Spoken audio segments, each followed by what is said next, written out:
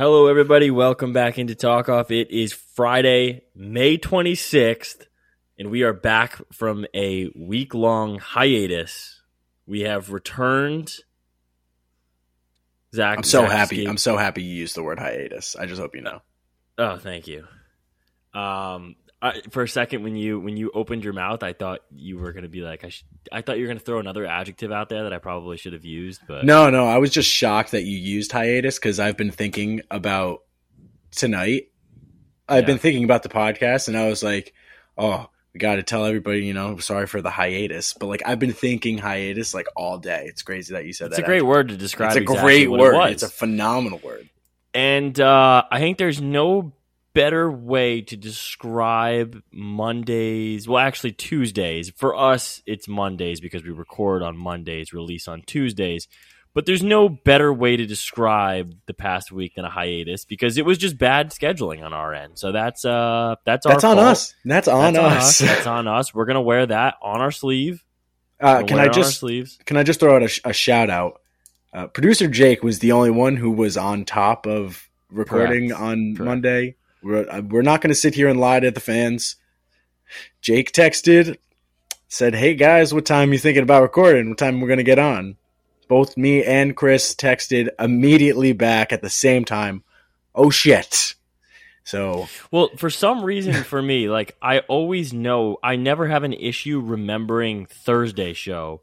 Monday sneaks up on me. It does. I think it's because I work from home on Mondays. So I think that's an issue. Nope, 100% me. I took work off on Monday, played in a golf outing. So I completely thought it was Sunday the entire day because I was like, I don't have work today. I have work tomorrow. How'd you play? I'm not going to sit here and lie. Not great, but 4-man scramble. We shot 4 over. It was me, my dad, my cousin, and my uncle. Okay. But it was pretty much a 2-man scramble with me and my dad. And my dad plays golf like 3 times a year. It was me who plays probably every 2 weeks. My dad who plays 2 to 3 times a year. My uncle who plays once a year, and it's this outing every single year. And my cousin who hasn't picked up a golf club in 5 years. Yikes. So it was brutal, but we had a good time, had some beers. That's all that matters, man. Shot 4 over, didn't win, lost every raffle that they had. I was pretty pissed about that. They had some good stuff. They had like foursomes to like good cool courses. Like I tried to get a tee time at Trump, didn't work. Didn't win. Damn. Trump is a 6 spot too. It is pretty cool. Ferry Point, is that what you're talking about? Yeah, I think so. Yeah, Ferry Point is sick. But yeah, no, so it's a complete fuck up on our end. So apologies to missing Tuesday's show, but we're back. We're back today, and we've got loads to talk about. Zach, I want to start right off with the New York Metropolitans. Yeah. I sat here on Thursday and kind of put my balls on the line. I said, this is kind of a legacy series for us. This is our season really relied on whether we could take 2 out of 3 from the Guardians. I sat here on Thursday night and said, listen, this is a team who we should beat. We should take 2 out of 3. We need to start beating on teams who clearly are, I wouldn't say we're superior than the Guardians, but Zach, every baseball fan knows the Mets should be beating the Guardians. It's a pretty known fact that the Mets should be beating the Guardians. If they don't sweep them, they should be taking 2 out of 3 every time they play them. It's just a fact. Yeah. So after taking 2 from Tampa, the Guardians come into New York, and man, was Friday night's game exciting. Friday night walk-off win, 10-9 off Class A, nonetheless. So that was a great win. Saturday, postponed, which is just such a Mets thing to do. And then we play 2 on Sunday, and we win both of those, getting the second win on Sunday Night Baseball with Justin Verlander pitching and David Robertson closing it out, who has a 1.2 ERA on the season. listen, I know what happened the past few days. I know the Mets went out to Chicago and dropped the first two out of the series. Obviously, those who are listening tomorrow will see, if we get swept before we head out to Colorado for the weekend. But it feels really good right now, sitting at 500 when this season felt essentially lost. And here's my 1 week recap of kind of my mental mindset of where I was a week ago.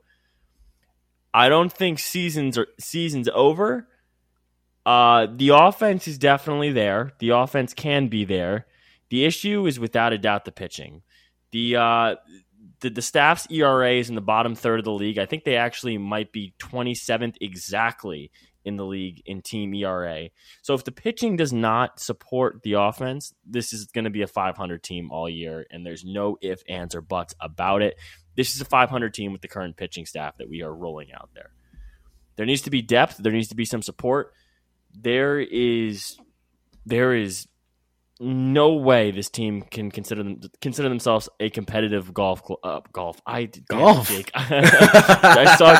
I saw Jake's text about his golf club. There's no way this team can be considered a competitive ball club with the current pitching staff that we're rolling out every 5 days. And the bullpen. The bullpen has been shaky beyond, the occasional good Ottavino outing and Robertson, who's been absolutely locked down come the ninth. But some things have to change. We need to shake the roster up a little bit. But I think sitting here on Thursday night saying we're a 500 team after all this shit that we've been through and how bad we've looked at certain points of the past 2 months, all things considered, am pretty happy with where we are right now. Yeah, I feel like right now, what you said last episode really, I think, held true this weekend. It was really important for the Mets to win that series, and sweeping them is so much better than just beating them. And it kind of sends a message to the rest of the league. Hey, the Mets are not done. They still have great pieces on this team, and the young kids are going to come up and be great. Alvarez has started to get hot with the bat. He's got a couple home runs in the past week. Vientos had a couple home runs. Beatty's getting going. Like I feel like the young guys coming up is just what the Mets really needed to get going, and I think that's what's going to carry them through the whole season. We're going to hopefully stop seeing Eduardo Escobar in the lineup, and we're going to stop seeing fucking Daniel Vogelback in the lineup. And the kids are going to play, and the kids are going to play well. If Alvarez can get hot with the bat, I think this Mets lineup is going to be phenomenal. It's just having Alvarez has already shown early on that he can handle the bat. He's got 6 homers, homered last night in Chicago against the wind. So the power's there. He's becoming a lot more disciplined at the plate. When he came up early last year, it looks like he was swinging out of his shoes every single time he got up there. Obviously, defense was something that kept him down in AAA for a while, but look, like he's starting to string some things together, and we're not only seeing him hit the ball out of the park, we're seeing him put the ball in play and hit for extra base hits, and just starting to see the average kind of round out his complete offensive game at this rate. So I'm happy with Alvarez. Zach, I don't think was Gary Sanchez a Met when we recorded last week. I think he signed. I think he had just signed. I think he signed with the Mets right after we finished. I think it was either right after or right. It was either right after or right before. It was. I think it was after, because I would have definitely said something on the show about it, and I don't remember saying anything about it. I don't remember. All right. Well, defeats he's not a Met anymore. The fact is Gary Sanchez, or Sanchez, I'll say, as Gary Cohen says, was a Met and is now no longer a Met in the process of us recording 2 episodes. Yeah, but I don't know if anybody else expected anything. Like, I just think it's hysterical that he was a Met for 7 days, 6 days. I think it's hysterical that this happens so often in the MLB, that teams really sometimes just need a guy with major league experience who's been there before for a week, just till people get back, and then they're like, okay, see ya. it's hilarious. They'll pay people for a week. It does not matter. They don't care. So I think it's hilarious. It's classic Gary Sanchez. I wonder who he's going to sign with next. Probably whoever is the next catcher to go down, he's going to sign with that team, if I had to guess. Yeah, it's I wonder, honestly, I thought it was a good pickup for the Giants. I thought it made a lot of sense for them. They're just a weird ball club that just seems to have players who were good 5 to 6 years ago on their roster. I thought he was going to stick there. He fits like that roster perfectly. So I was confused when they got rid of him. I don't know where he goes from here. It's a lot of different teams in one season. This will be his third team. Fourth, actually, on the Twins. He started the year with the Twins. Wasn't he like the fastest player to 50 home runs like ever? Something like that. I mean, he hit the shit out of the baseball his first 2 years, and then he sucked. I'm going to do a quick Google search because I'm pretty sure he was the fastest player to 50 home runs. Yeah, it's Gary Sanchez. His career trajectory has taken a very, very interesting path because if you really look at him like this, you're talking about a guy who's an all-star, top prospect, literally on top of his game in New York, and then goes over to Minnesota in a trade, and his career completely collapses. I mean, it was collapsing in New York, but he just hasn't caught any breaks since leaving New York. Well, I was never, I'm actually really mad that I said that stat because now I can't find it. And there's some stat about Gary. They said it on a broadcast when he was playing the other day. I don't remember what it was. Whatever. Besides the point, I've never been a Gary Sanchez guy. I never thought he was very good. He was never very good behind the plate. He obviously got better, but he was never very good behind the plate, and then he had one breakout season where he hit 36 home runs, and everybody was like, holy shit, it's the next Jorge Posada. Yankees got their next guy after Posada. Yeah, shut the fuck up. Gary Sanchez was terrible. He still is bad. That's why I can't stick anywhere, and it just doesn't seem like a very nice guy, I'll be honest. So I think it's good that he's off the Mets. So it'll be interesting to see what we can do tonight in Chicago. Hopefully avoid a sweep. It would be nice to not fall under 500, but who am I kidding? It's the Mets. They'll probably lose tonight. Yeah, don't worry, man. We're kind of in the same boat right now, except you were supposed to be a lot better. Yeah, we're supposed to win 100 games this year. Yeah, I'm very depressed because we just got swept by the freaking Angels, so just not feeling the Red Sox right now. It's bad. It's bad right now. Yeah, I just don't understand what the front office is doing. It almost seems like they don't give a shit anymore. There's no urgency. We call Vientos up, and I think he's only played in three games. I think he's gotten more than one at bat in 3 games this year so far since he's been called up, and he's been called up for 11 days now. I think it's Buck, man. Sense. I think it's Buck. It is Buck. It's 100% Buck. I don't understand out these shit ass lineups every night. I don't get it. I just let the kids play. You keep seeing that all over fucking Twitter. Is all over Twitter. People were talking about the Mets. It's just let the kids play. Let them fucking play. Put them in the lineup every fucking day. Brett Beatty, everyday lineup. Alvarez, everyday lineup. Mark Vientos should be your everyday DH. It's point blank period. There's no questions about it. These are also 25-year-old kids. Let them play, bro. They're not 45. They don't need days off. It's fine. Let them play. Keep Escobar on that fucking bench and then eventually DFA his ass. I'm sorry. It's just let them all play. It's so stupid.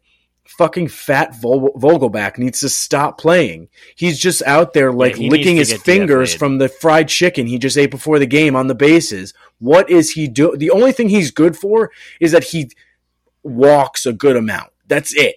But he also is fat as fuck and sucks. Yeah, he works counts. That's it. But it's 50 right now. It's 50-50 walk or strikeout. Yeah, no, I'm not disagreeing. Jake, with stop you. practicing your swing. Sorry, Chris. Sorry. I thought Jake was going to say something, so I waited. Yeah, Vogelback is a guy who he's not an expensive player. I think we're paying him $1.5 million this year. So like, if we cut ties with him, it's not the biggest loss ever. I think he's the last holding piece of Billy in Epler's failed split DH experiment with him and Darren Ruff. So I don't know why the Mets are still holding on to him. Like, I understand the need for a lefty bat, but it's just not the move anymore, Zach. It's just not the move anymore.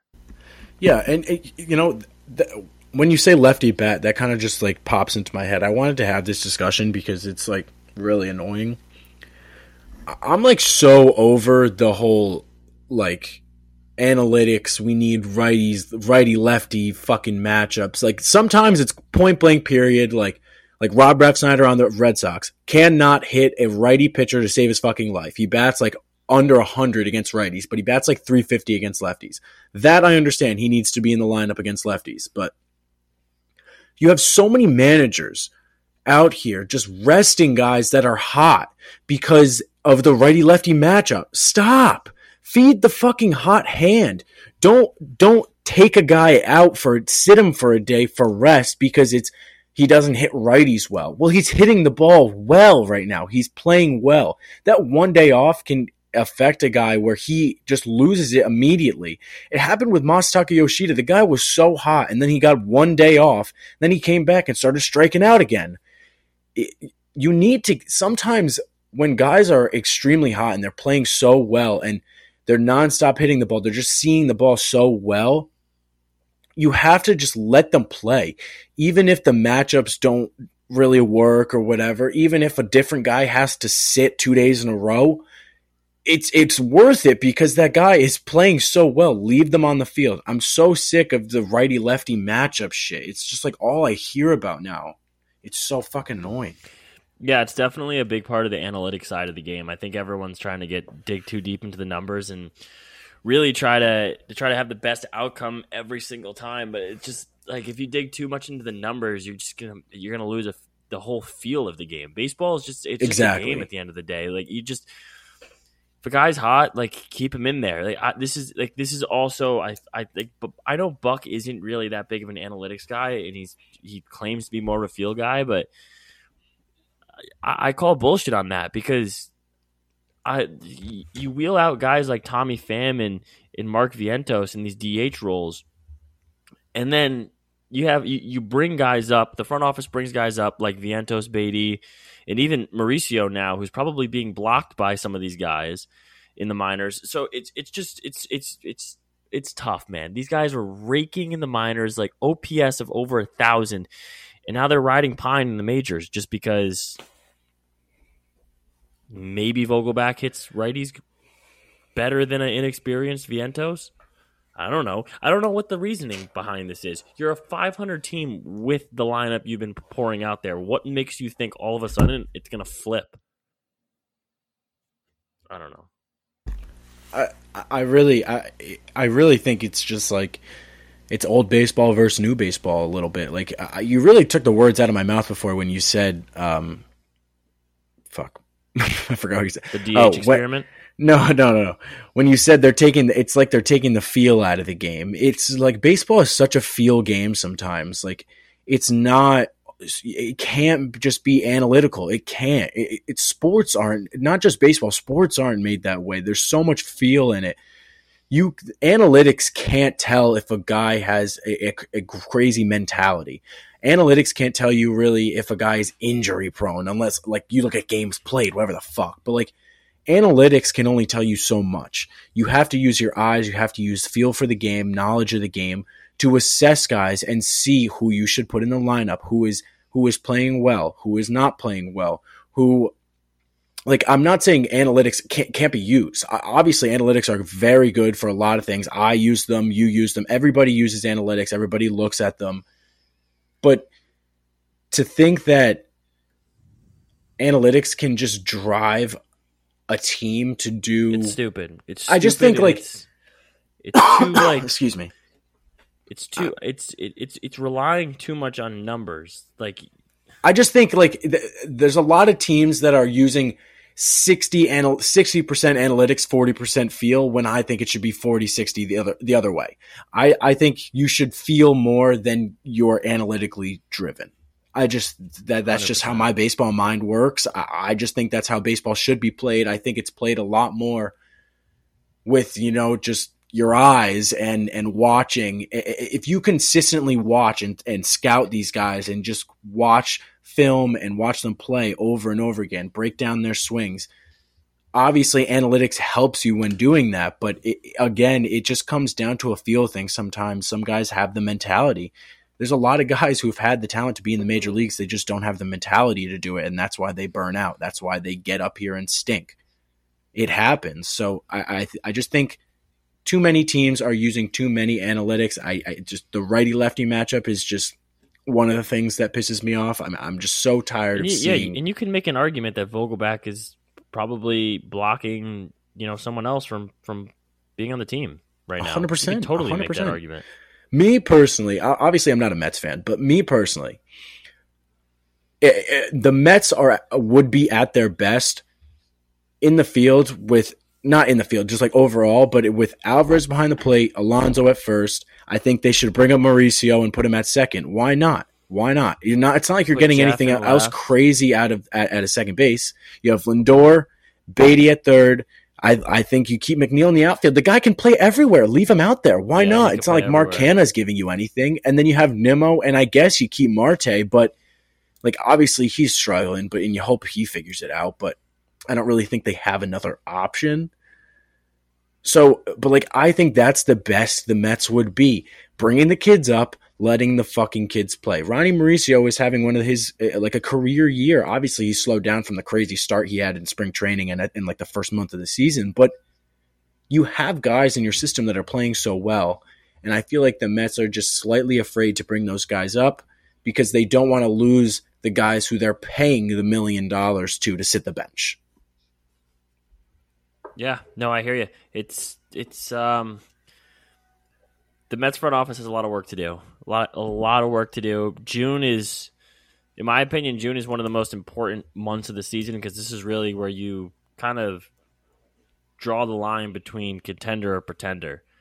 And, you could enter July 1 kind of with the mindset of we're going to be a buyer at the deadline or we're going to be a seller. I think that's where I think June is really where we weed out who's going to be the buyers and who's going to be the sellers. And to be honest with you, if this team is 500 on July 1, I'd be completely fine with just blowing the fucking thing up and just saying, let's just go for next year because you can't buy yourself a World Series. And obviously, if the current mindset is to win with the roster we have, it's not going to work. If we're going to keep telling ourselves we won 101 games with this team last year, we did something right, it's not going to work.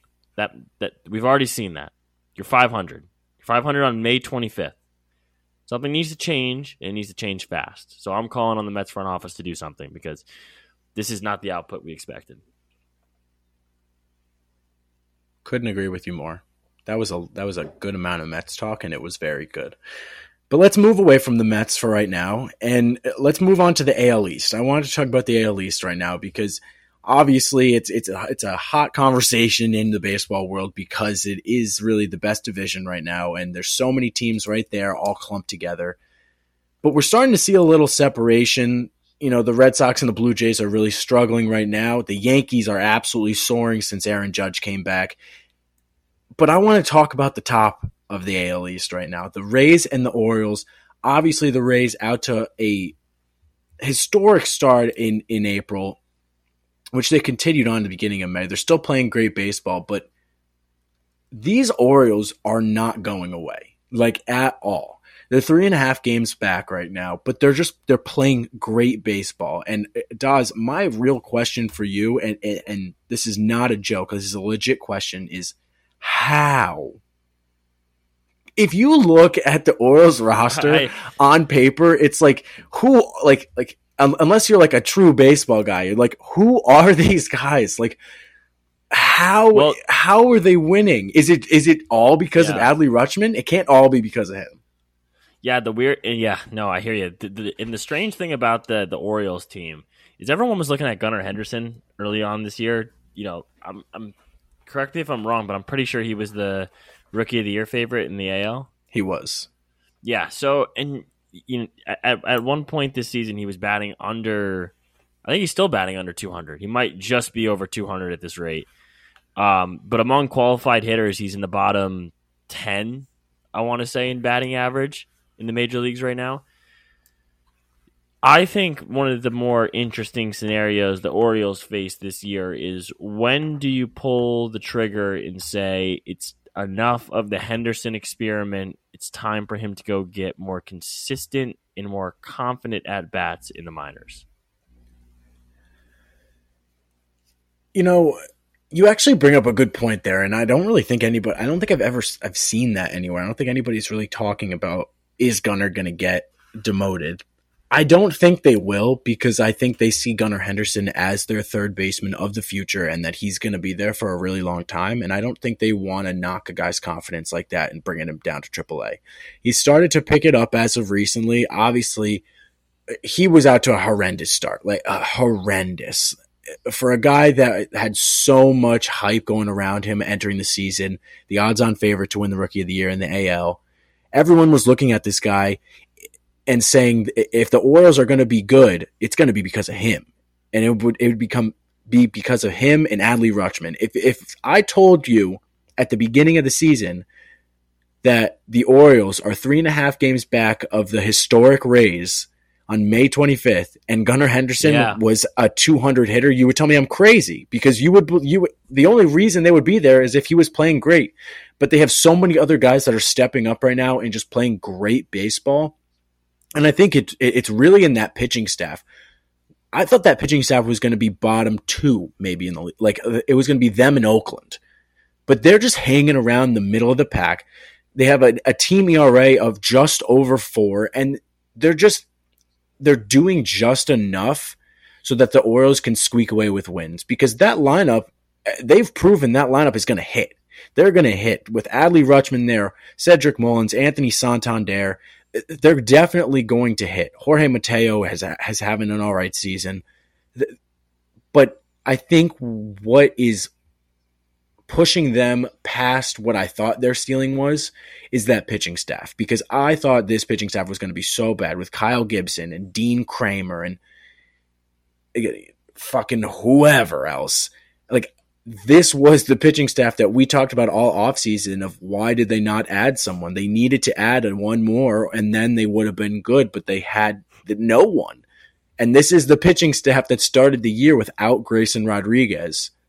And still, they've just soared, and they're just pitching phenomenally for who they are. Yeah, obviously they're not top 5 in the league, and their pitching staff is not top 5 in the league, but they're doing just enough.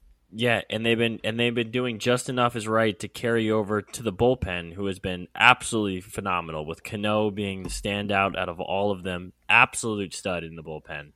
The bullpen has really been the backbone of this team, and it's clear that you hand it over to them, and 9 times out of 10 they're going to win games.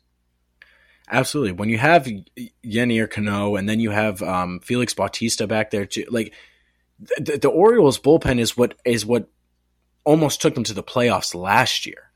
Last year, that team was weaker than the team they have now, and that team almost went to the playoffs because of that bullpen.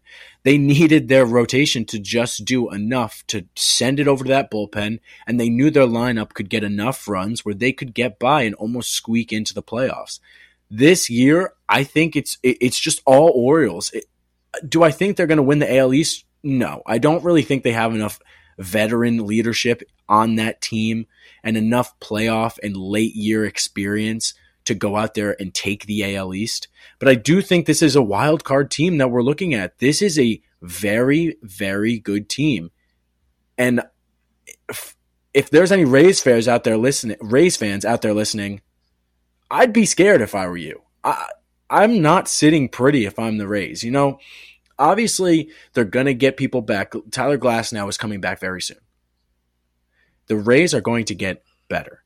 But yeah, the Rays are going to get better, but you're playing in the best division in baseball. So exactly. And you're always Baltimore gonna have is someone breathing down your neck. Baltimore is not going away, and the Yankees are also storming back. Ever since Aaron Judge came back, this team has looked like the team that we thought they were going to be. Yeah. There was news that just came out last week too. Rodon, apparently the back discomfort is gone. He was throwing baseballs, and he said he felt good after. There was no pain in his back, so that's great sign for the Yankees. When he comes back, this team is going to be in full swing, and them getting out to a hot start before he comes back is even more beneficial. I couldn't agree more. And let's not forget about the Yankees, who at one point when Judge was on the shelf, they were a 500 team. Now they're 11 games over. They were in the AL East. They are 11 games over 500, 6.5 back of the Rays right now. The Rays are a wagon, man. 37-15, creeping up on 40 wins. Will be the first team to reach 40 wins.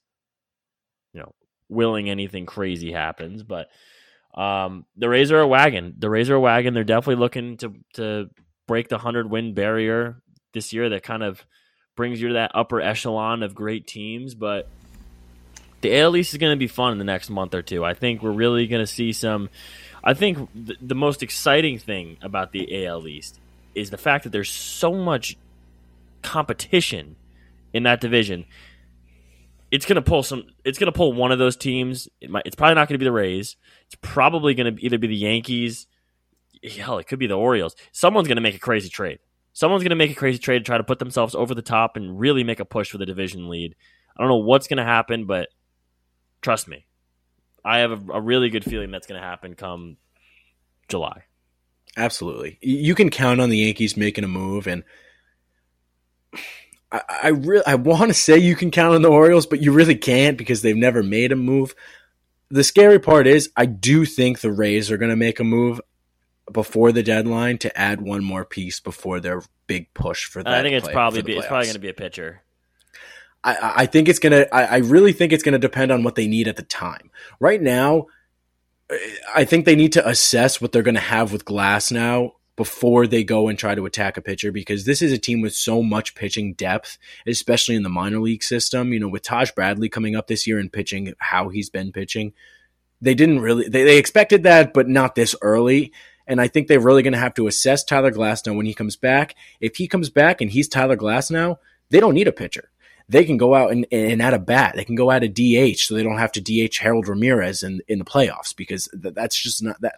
Like, I understand you're winning a lot of regular season games, but I do think that the Rays have always been a team that has been built for the regular season. I think this hopefully is the year that they go out there and get that guy who fucking stands in the box and he says, I'm that fucking guy in the playoffs. Because outside of Arozarena, they don't have a lot of guys who have really had insane playoff pushes. Maybe Brandon Lau the year they went to the World Series.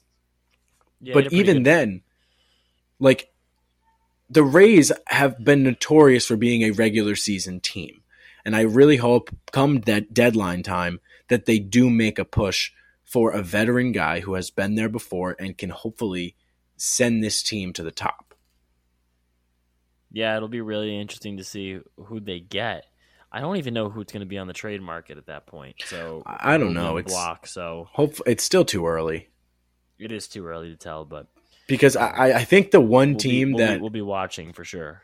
I think the one team that everybody's kind of waiting for to wait to see if they're going to be in the mix or not is the White Sox. Because if the White Sox are out of it, they should dump everyone. Literally sell the entire team except for Andrew Benintendi. Is going to come with a pretty price too, so that's going to be good for them. I think that if the White Sox are out of it, they're trading Dylan Cease, and I think there's a slight chance that they trade Tim Anderson. If somebody out there needs a middle infielder, they will trade Tim Anderson, and they will get a haul for Dylan Cease, a haul, like a Juan Soto haul for Dylan Cease, because this guy is still so young.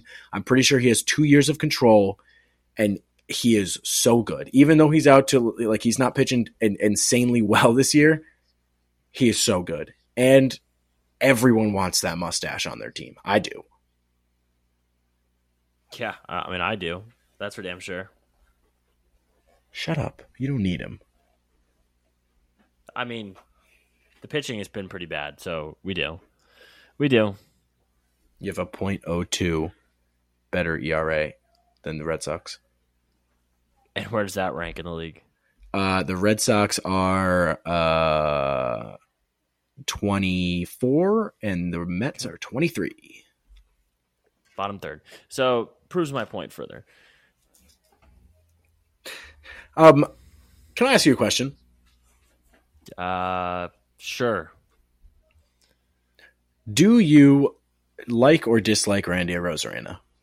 I like him. I don't have an it. See, like, I think my opinion would change if my team was in his division. I guess. I have a much different perspective. Although I'm just like a sucker for good baseball players. Like, I love Bryce Harper.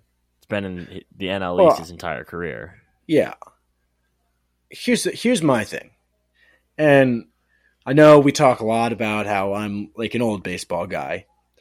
It's not because of like the flashiness. It's not. But it kind of is. Like, I don't want to be like old man screaming at cloud again. You are old man. No, but here's the thing. The sky is falling every time. No, here's the thing. Listen to me. All right, listen. I have no problem, absolutely no problem at all, with hitting a home run, trotting around the bases, doing your fucking celebration with third base coach. That's fucking lit. And then if you want to get sexy for that little like fucking walkway to home plate, like, go ahead, get a little sexy if you want. You want to fucking celebrate after the home run? Absolutely. I'm just waiting for you to kick it in. Like, we'll just get to the point.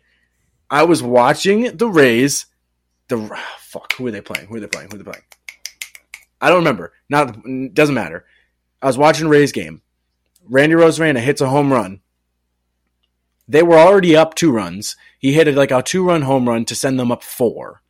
Hits a home run, starts trotting around the bases, stops halfway between home and first, and does his stupid pose. Run around the fucking bases. You don't need to do it right there. Run around the bases, and then you can celebrate when you're fucking done. It pissed me off, and I don't know why. It just doesn't bother me, man. It's just like I just don't like him either. I just don't. That's probably also adding to the reason why, but that shit doesn't bother me. Like, I think they're having fun with it.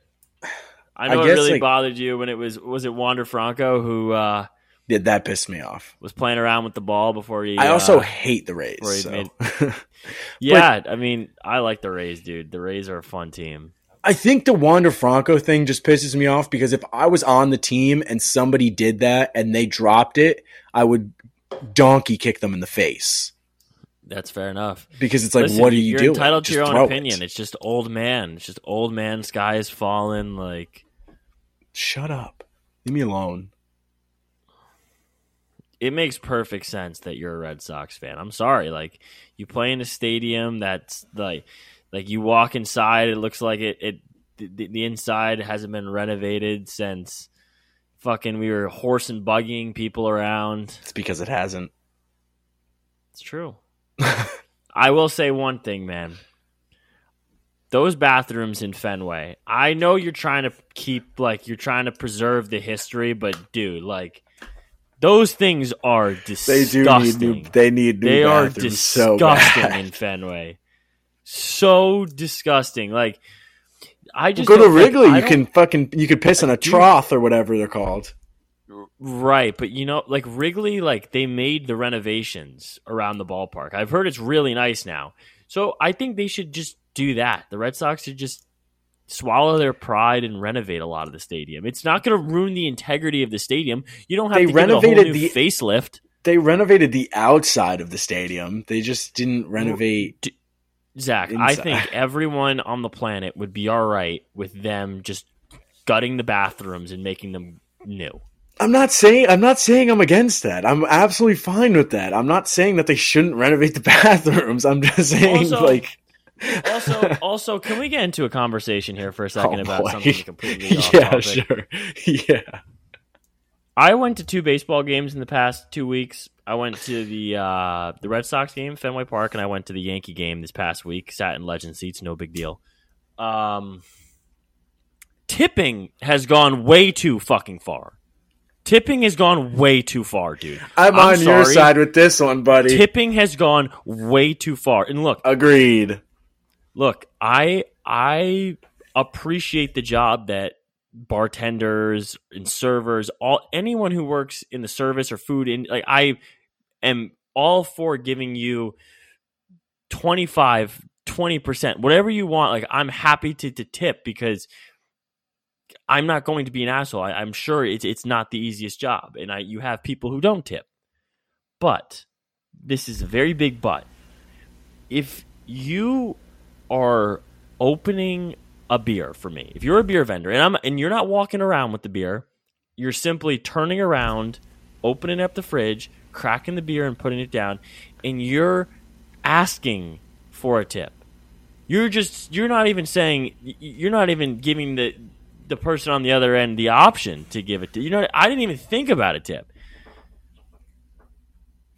That is ridiculous in my opinion. And I'm not trying to like sit here and say people shouldn't tip. You should tip, and for the most times, like I'll add money to it. Like, I don't want to be an asshole, but I had 2 scenarios in the past 2 weeks where the other person has asked me for a tip, and that just puts a bad taste in my mouth. I'm sorry, I'm on your it side. Does. I'm on your side 100%. Tipping has gone way too far in this society. We're expected to tip for every service that we get, even when it really doesn't deserve a tip. Dude, I sometimes when I go like to the variety store, like the little fucking bodega, I guess you could call it, to like get gum, the stupid thing, it's like tip. I'm not tipping you anything. What do you mean? I picked up my gum and you sat there and clicked a button. Not tipping anything, and I could completely agree with you with the beer shit too. You turned around, opened the fridge, and got me a beer. You don't need to be tipped for that. I'm sorry. I'm not like I'm with you. Like, I'll tip. I'll tip at a restaurant. Obviously, if you're coming and serving me, absolutely you get a tip. But you literally just handed me a beer. You didn't do anything else. You don't need a tip for that. Yeah, and here's also another thing. At that Red Sox, I don't know if how many of our viewers have been to or listeners have been to Fenway, but if you're typically sitting in a section, there's typically beer vendors right next to every section, as there is with any stadium. I am going to go back to that beer vendor probably I would say 2 more times during that game. If I go there the last time, I will 100% give you a tip, no questions asked, because you've served me 3 times. But when you flip the screen around and you watch me complete my transaction, I think that's also like a little bit like, I don't know, I just like an invasion of privacy. Like, I just big dick it and just hit the fucking 0 and the continue and say see you later. Because if you don't, like then I'll feel bad. I have to just and also, get out of there here's quick. Another thing. Here's something I will say. At the Yankee game this past week, I got a mixed drink. I tipped 20% on that because they're making a drink. There's a difference. I tipped and didn't even think twice about it. When we went to the Yankee game, we went to the bar. We both got mixed drinks, and we both tipped because the person made the drink. They didn't pick a beer out of a cooler. They made a drink. So tip for your service. Here's also another example. If I go to a bar. Like, let's say I go to a bar and ask for a Coors Light, $4 or $5, right? Just Coors Light bottle. I'll throw $1 on there. It's not like you didn't make the drink, but like I'll give you $1. But when you like stare at me, looking at me, expecting a tip, I think that's just rude, in my opinion. It's peer pressure, man.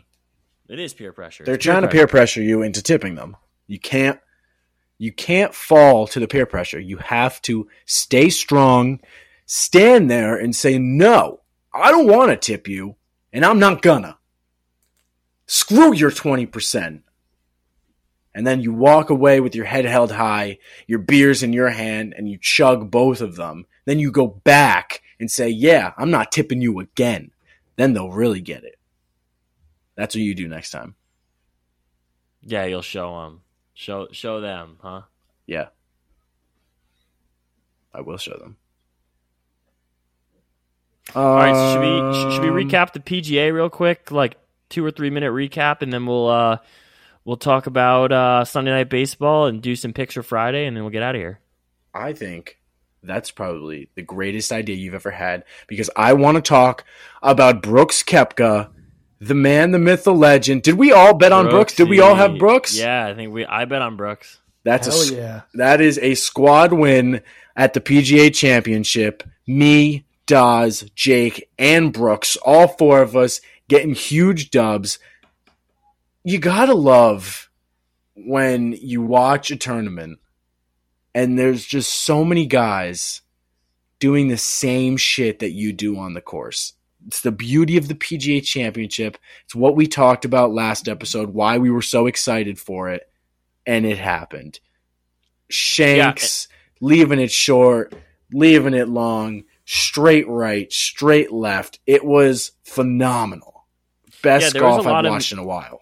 There was a lot of mixed reactions about Oak Hill this weekend and how it was set up and how essentially it's just kind of a very straightforward and boring course. But look, I loved the course. I loved how it was playing. I loved the simplicity of it. And, there was a lot of people complaining about, a lot of things about the course, to be honest with you. I was kind of surprised. And for the PGA Championship, who's really looked down upon as the least important of the 4 majors, they do their job perfectly. They make it a difficult yet forgiving challenge to those who play the course well. And Brooks Koepka was a perfect example. He could score all 4 days. It was, I don't really understand the slander about the course. And yeah, I get that it's like it's a simpler course. There's not like huge dog legs and stuff like that. There's no water. But here's the thing. Sometimes the simplest courses are the hardest. And the way Oak Hills was playing this past weekend, it was playing how the PGA Championship should be played. And I know it gets looked down upon and people think it is the worst one, but let me tell you something. That was one of the best tournaments I've ever watched. I don't know if it was just because I bet on Brooks and he won, but it was just, I felt like it was so fun to watch. Anytime you have the world number 1 golfer going out there and shooting 6 over, and I still want to watch him, like that's how you know it was just a good tournament. It was just a lot of fun, and Brooks dominated. You thought Hovland was going to, for a second at the beginning of Sunday, you thought Hovland had a chance. Brooks came out really strong, made a couple birdies, and then he had a stretch where he had like 2 or 3 bogeys, and Hovland came into 1 stroke, and then Brooks just took off. Hovland gets stuck in the plugged in the bunker or something like that. Made double, and then it was all Brooks until the end. He had a nice and easy 4-stroke lead, and he just rode that to 18, and couldn't be happier for Brooks Koepka. I wish he would listen to this so I could tell him myself. Yeah, I know a lot of people were frustrated with exactly what you said right there. A lot of people were frustrated with the fact that the course wasn't really laid out in the most difficult, beyond the fact that the greens were firm and the rough was tall. People didn't really like the fact that the course didn't really provide that much Sunday late back nine drama. But I think it's really a testament to how well Brooks Koepka was playing. Excuse me. How well Brooks Koepka played all 4 days of that tournament.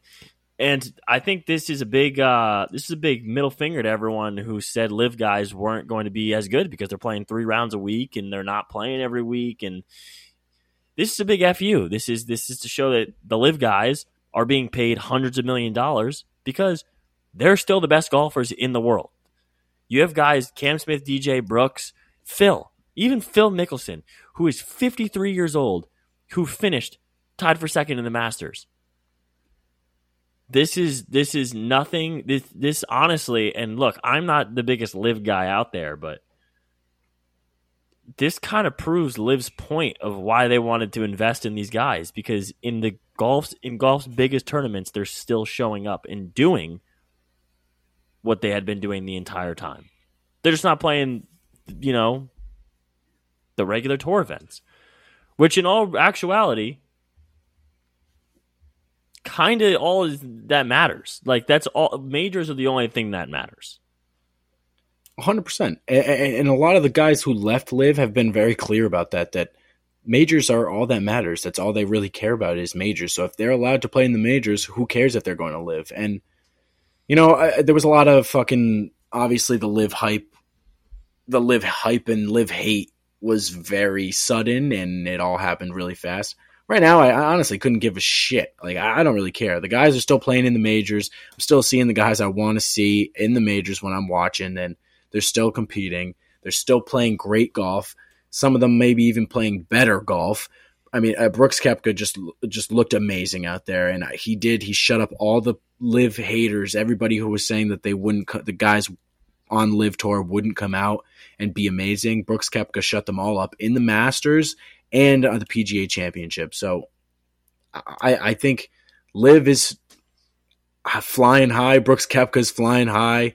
I feel bad for Victor Hovland because I love him so much. I don't know if he'll ever win a major. He just is notorious choker, but yeah. So now this is going to raise the question. Brooks Koepka, 5 majors, 33 years old.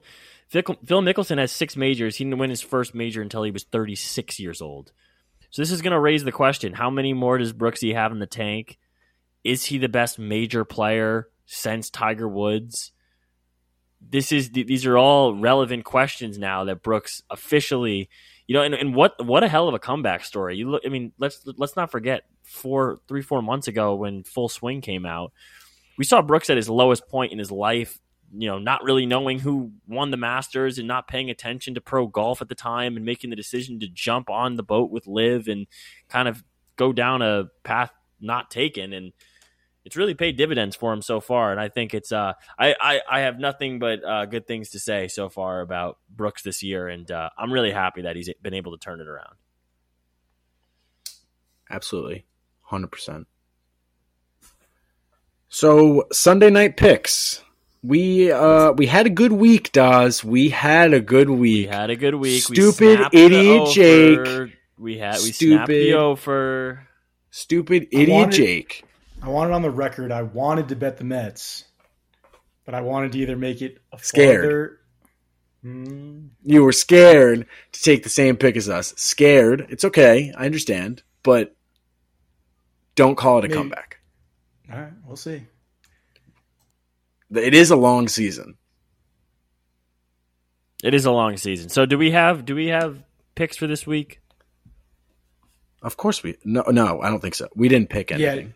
Well, we do from the beginning. This is one of the weeks. Oh, it was. Yeah. I hope I have the Braves. Can we switch? I was going to ask that. I don't think we should. I think we have to stick with it. Do I have the Braves? No, me and you have the Phillies. Zach Dawes has the Braves. Spencer Strider's pitching. Let's ride, baby. It's Spencer Strider versus the Phillies. Don't have anyone announced yet. So, fuck. Well, let me see. I say we get into some picks. Hold up. Not yet. I need to see who is pitching for. Oh, it's not going to be Zach Wheeler, and it's not going to be Aaron Nola. And it's not going to be Taijuan Walker. Tough scene. Oh, boy. We might be fucked here, Jake. All right, fine. Now we can get into some picks.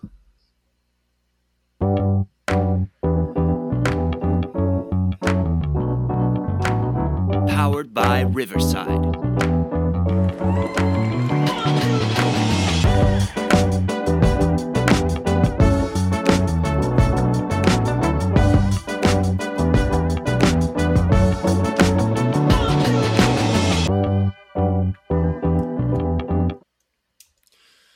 All right, picks for Friday, May 26th. I can lead us off here if you guys are cool with that. Go ahead. So I am actually going to take the Texas Rangers at the Baltimore Orioles. Let's see if I have it. They're plus 115. I was looking for the line. Plus 115. I don't know. Something tells me that the Orioles are kind of on a skid right now, and I think the Rangers are pretty hot right now, so they're going up against Rookie Rodriguez. I like calling him that, Rookie Rodriguez. I like that. That's a good one. So, and I'm going with John Gray, veteran pitcher for the Rangers. So, I'm gonna ride with the Rangers tomorrow night. Jake, you want to go? Sure, I'm going to stick in that same game. I'm actually going to go Orioles Rangers over 8.5. We're going back to old reliable. Let's go runs. Jake's favorite bet. For me, I'm going to do something probably pretty stupid, and I'm going to bet with my heart instead of my head. So I'm going to take Boston Red Sox. Open up the series against Diamondbacks. Chris Sale against Brendan Pfaadt. Brendan Pfaadt freaking sucks. And Chris Sale has been absolutely amazing in his past 5 starts. He's averaging, I think he's got an 11.9 K per 9 right now. He's just looking great. Obviously, the 5 ERA is inflated because of the Orioles games, but lately he's been amazing, and I just love him so much, so I have to bet on the Red Sox. You taking them straight? I am taking them straight, yeah. Gotcha. I thought they were going to be underdogs, but they're not. Yeah, I took the Rangers because they're underdogs. I mean, I just think they match up better tomorrow night against a rookie. 100%. The Rangers are playing such good ball right now. They are scoring runs like crazy. Can we just talk about Can we just talk about in how our pick segment I'm 65% win percentage? How do you see that? In the spreadsheet on the top. We have an Excel sheet. Dude. Zach, I got 47.5%. Yikes. It's because of that big stretch, dude. Yeah. That big stretch when we first started, I had lost like 8 or 9 in a row, like all basketball picks. That was brutal. 9 in a row. That was brutal.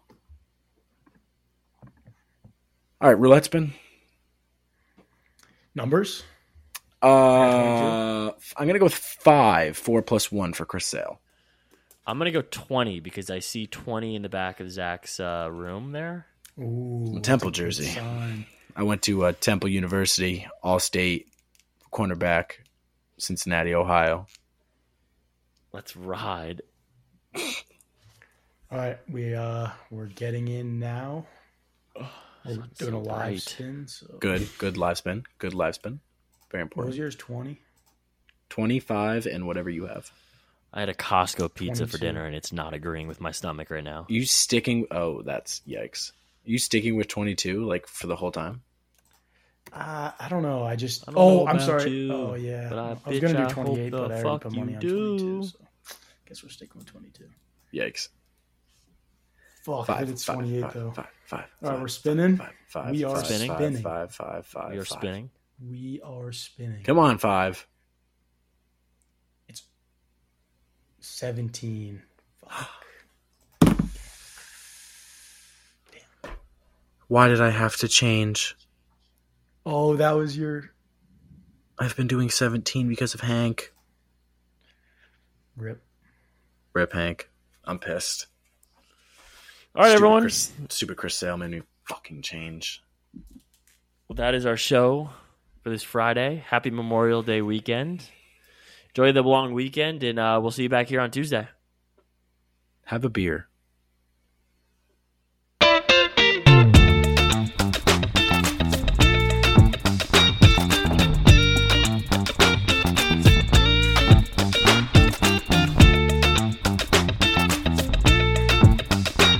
Daz is going to pee.